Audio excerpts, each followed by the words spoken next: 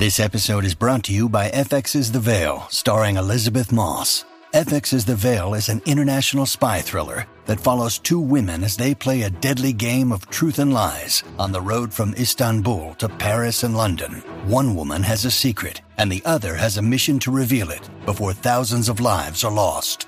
FX's The Veil, now streaming, only on Hulu. Your brain needs support, and new Ollie Brainy Chews are a delightful way to take care of your cognitive health. Made with scientifically backed ingredients like Thai ginger, L-theanine, and caffeine, Brainy Chews support healthy brain function and help you find your focus, stay chill, or get energized. Be kind to your mind and get these nootropic chews at ollie.com. That's OLLY.com. These statements have not been evaluated by the Food and Drug Administration. This product is not intended to diagnose, treat, cure, or prevent any disease.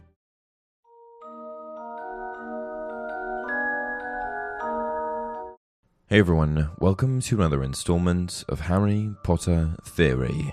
Today, I've got something quite a bit different for you guys, as we're going to be diving into a segment from the Autobiography of J.K. Rowling, published over a decade ago on her old website, where she discusses the struggles she faced in life as she wrote the first Harry Potter novel. Among many other things, we find out how she chose the name Potter, who the Chamber of Secrets was dedicated to, how the book nearly failed completion, and how the book was eventually published. Let's get into it. My mother and father were both Londoners. They met on a train travelling from King's Cross Station to Arbroath in Scotland when they were both 18. My father was off to join the Royal Navy, my mother to join the WRNS, the women's equivalent. My mother said she was cold.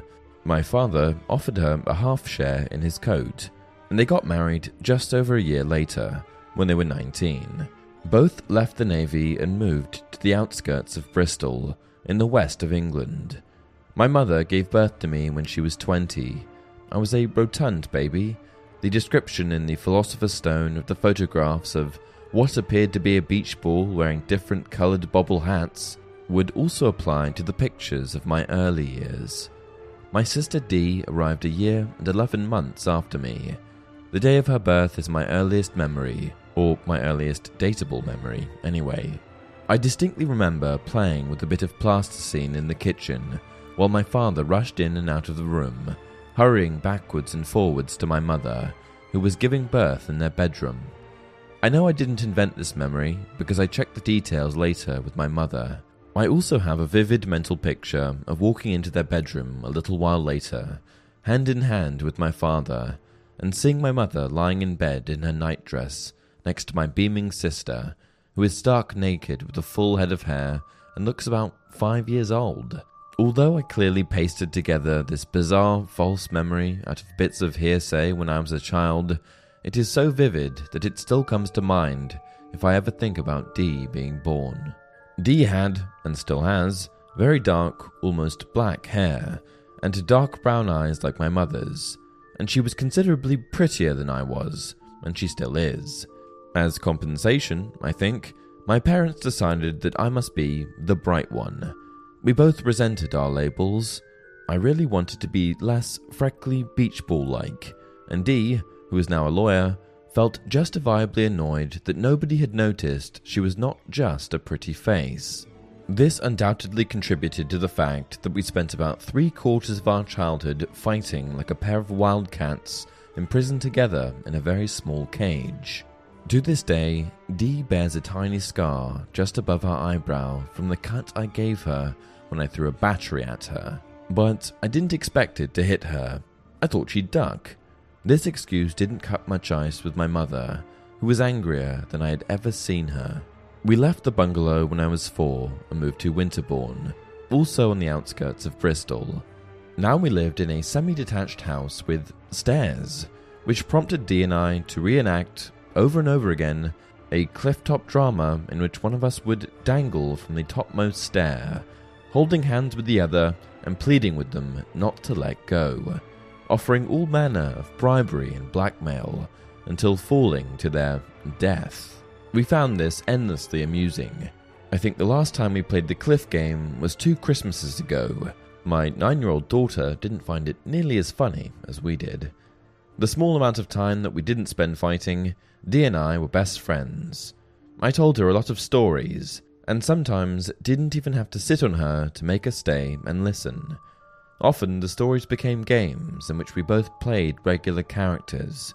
I was extremely bossy when I stage managed these long-running plays, but Dee put up with it because I usually gave her star parts. There were lots of children around our age living in our new street, among them a brother and sister whose surname was Potter. I always liked their name, whereas I wasn't very fond of my own. Rowling, the first syllable of which is pronounced row, as in boat, rather than row, as in argument, lent itself to woeful jokes such as rolling stone, rolling pin, and so on. Look, Bumble knows you're exhausted by dating. All the, must not take yourself too seriously, and 6'1" since that matters, and what do I even say other than, hey? Well, that's why they're introducing an all-new Bumble, with exciting features to make compatibility easier, starting the chat better, and dating safer. They've changed, so you don't have to. Download the new Bumble now. When you need mealtime inspiration, it's worth shopping Kroger, where you'll find over 30,000 mouth-watering choices that excite your inner foodie. And no matter what tasty choice you make, you'll enjoy our everyday low prices, plus extra ways to save, like digital coupons worth over $600 each week. You can also save up to $1 off per gallon at the pump with fuel points. More savings and more inspiring flavors make shopping Kroger worth it every time. Kroger, fresh for everyone. Fuel restrictions apply. Anyway, the brother had since cropped up in the press claiming to be Harry. His mother also told reporters that he and I used to dress up as wizards. Neither of these claims is true. In fact, all I remember of the boy in question was that he rode a chopper, which was the bicycle everybody wanted in the 70s, and once threw a stone at Dee, for which I hit him hard over the head with a plastic sword. I was the only one allowed to throw things at Dee. I enjoyed school in Winterbourne. It was a very relaxed environment.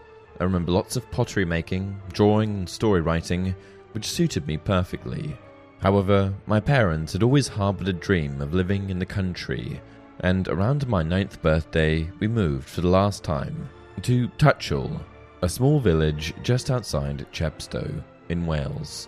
The move coincided almost exactly with the death of my favourite grandparent, Kathleen, whose name I later took when I needed an extra initial. No doubt, the first bereavement of my life influenced my feelings about my new school, which I didn't like at all. We sat all day at roll-top desks facing the blackboard. There were old inkwells set into the desktops. There was a second hole in my desk, which had been gouged out with the point of a compass by the boy who had sat there the year before. He had obviously worked away quietly, out of the sight of the teacher. I thought this was a great achievement, and set to work enlarging the hole with my own compass, so that by the time I left that classroom, you could comfortably wiggle your thumb through it. My secondary school, Wydene, where I went when I was 11, was the place I met Sean Harris, to whom Chamber of Secrets is dedicated and who owned the original Ford Anglia. He was the first of my friends to learn to drive, and that turquoise and white car meant freedom, and no more having to ask my father to give me lifts, which is the worst thing about living in the countryside when you're a teenager. Some of the happiest memories of my teenage years involve zooming off into the darkness in Sean's car. He was the first person with whom I really discussed my serious ambition to be a writer, and he was also the only person who thought I was bound to be a success at it, which meant much more to me than I ever told him at the time. The worst thing that happened during my teenage years was my mother becoming ill. She was diagnosed with multiple sclerosis, which is a disease of the central nervous system, when I was 15. Although most people with multiple sclerosis experience periods of remission when their illness stops progressing for a while, or even improves, Mum was unlucky. From the time of her diagnosis onwards, she seemed to become slowly but steadily worse. I think most people believe, deep down, that their mothers are indestructible. It was a terrible shock to hear that she had an incurable illness. But even then, I did not fully realize what the diagnosis might mean. I left school in 1983 and went to study at the University of Exeter on the south coast of England. I studied French, which was a mistake. I'd succumbed to parental pressure to study useful modern languages as opposed to, but where will it lead, English, and really should have stood my ground. On the plus side, studying French meant that I had a year living in Paris as part of my course. After leaving university, I worked in London. My longest job was with Amnesty International, the organization that campaigns against human rights abuses all over the world.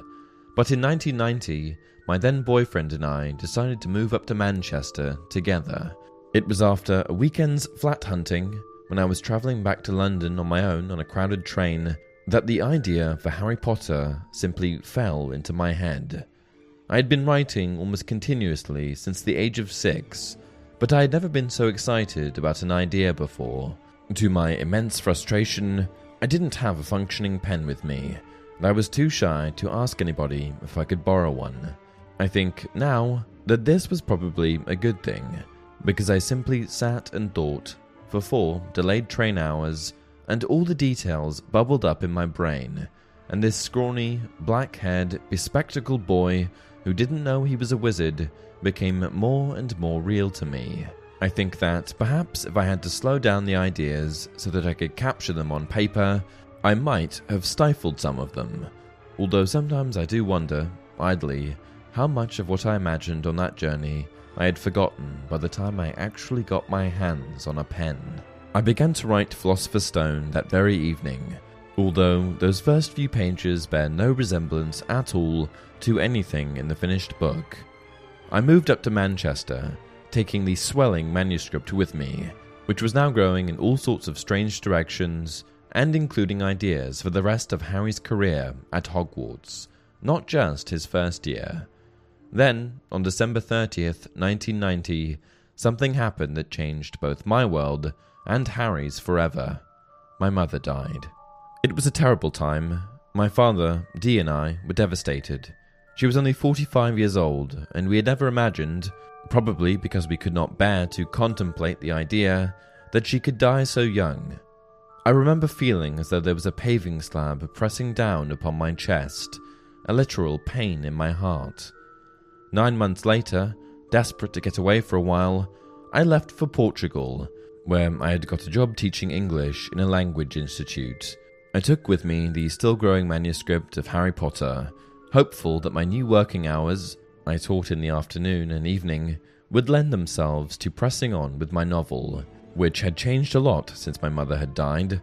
Now, Harry's feelings about his dead parents had become much deeper, much more real. In my first weeks in Portugal, I wrote my favourite chapter in Philosopher's Stone, The Mirror of Erised. I had hoped that when I returned from Portugal, I would have a finished book under my arm. In fact, I had something even better, my daughter. I had met and married a Portuguese man, and although the marriage did not work out, it had given me the best thing in my life. Jessica and I arrived in Edinburgh, where my sister Dee was living, just in time for Christmas 1993. I intended to start teaching again, and knew that unless I finished the book very soon, I might never finish it. I knew that full-time teaching, with all the marking and lesson planning, let alone with a small daughter to care for single-handedly, would leave me with absolutely no spare time at all. And so I set to work in a kind of frenzy, determined to finish the book and at least try and get it published. Whenever Jessica fell asleep in her pushchair, I would dash to the nearest cafe and write like mad. I wrote nearly every evening. Then I had to type the whole thing out myself. Sometimes I actually hated the book, even while I loved it. Finally, it was done. I covered the first 3 chapters in a nice plastic folder and set them off to an agent, who returned them so fast they must have been sent back the same day they arrived. But the second agent I tried wrote back and asked to see the rest of the manuscript. It was far and away the best letter I had ever received in my life, and it was only 2 sentences long. It took a year for my new agent, Christopher, to find a publisher. Lots of them turned it down. Then, finally, in August 1996, Christopher telephoned me and told me that Bloomsbury had made an offer. I could not quite believe my ears. "You mean it's going to be published?" I asked, rather stupidly. "It's definitely going to be published?"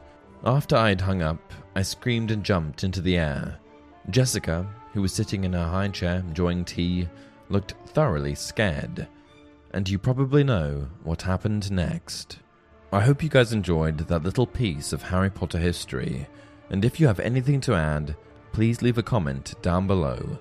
Until next time, remember, it does not do to dwell on dreams and forget to live.